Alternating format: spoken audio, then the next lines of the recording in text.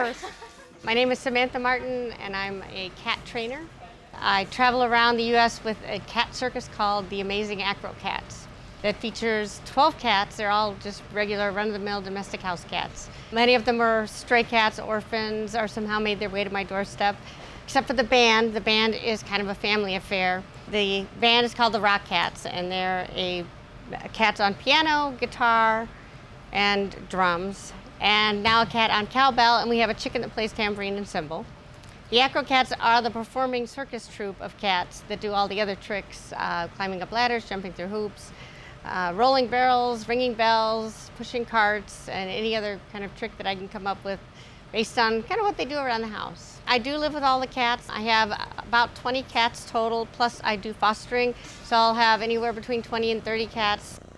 To have personally adopted out 72 cats in, 2 years, that's 72 lives that have been saved. It makes it all worthwhile. I started my company 25 years ago with trained domestic rats called the Acro Rats. And I had a similar circus put together. It was very popular. It was kind of a huge underground hit, but there's really no future in rats. There's no rats to riches stories. I had trained this cat to pull a sled full of Santa rats. This was like 22 years ago or so.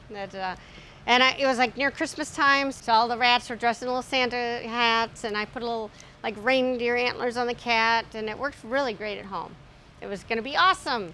Well, we got to the theater, and as soon as the lights went up and the crowd went, woo, the cat was like wide-eyed and just went, pfft.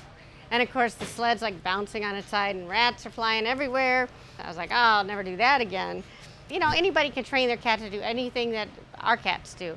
But if you try to take them to an environment that they've never been to before, and flip on the lights and have people applaud, the cat's just going to flip out and run and hide under the seat. So all these cats have been acclimated to traveling.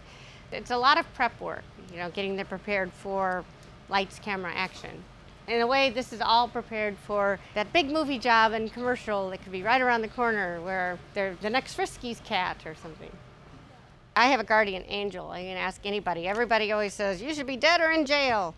Not that I'm really like a criminal or anything, but there's, been times that I just bend the law a little bit, I'm very lucky. It's like these disastrous things happen, and then, something saves us at the end of the day, and it all turns out well. So I kind of, even when things aren't going as well, I just kind of hang on to that. Well, it's always worked out before, so I just don't believe that I would have come this far with all of this to, not succeed in the end. So yeah, I do believe in fate. Otherwise, I would have bought that snake farm all those years ago.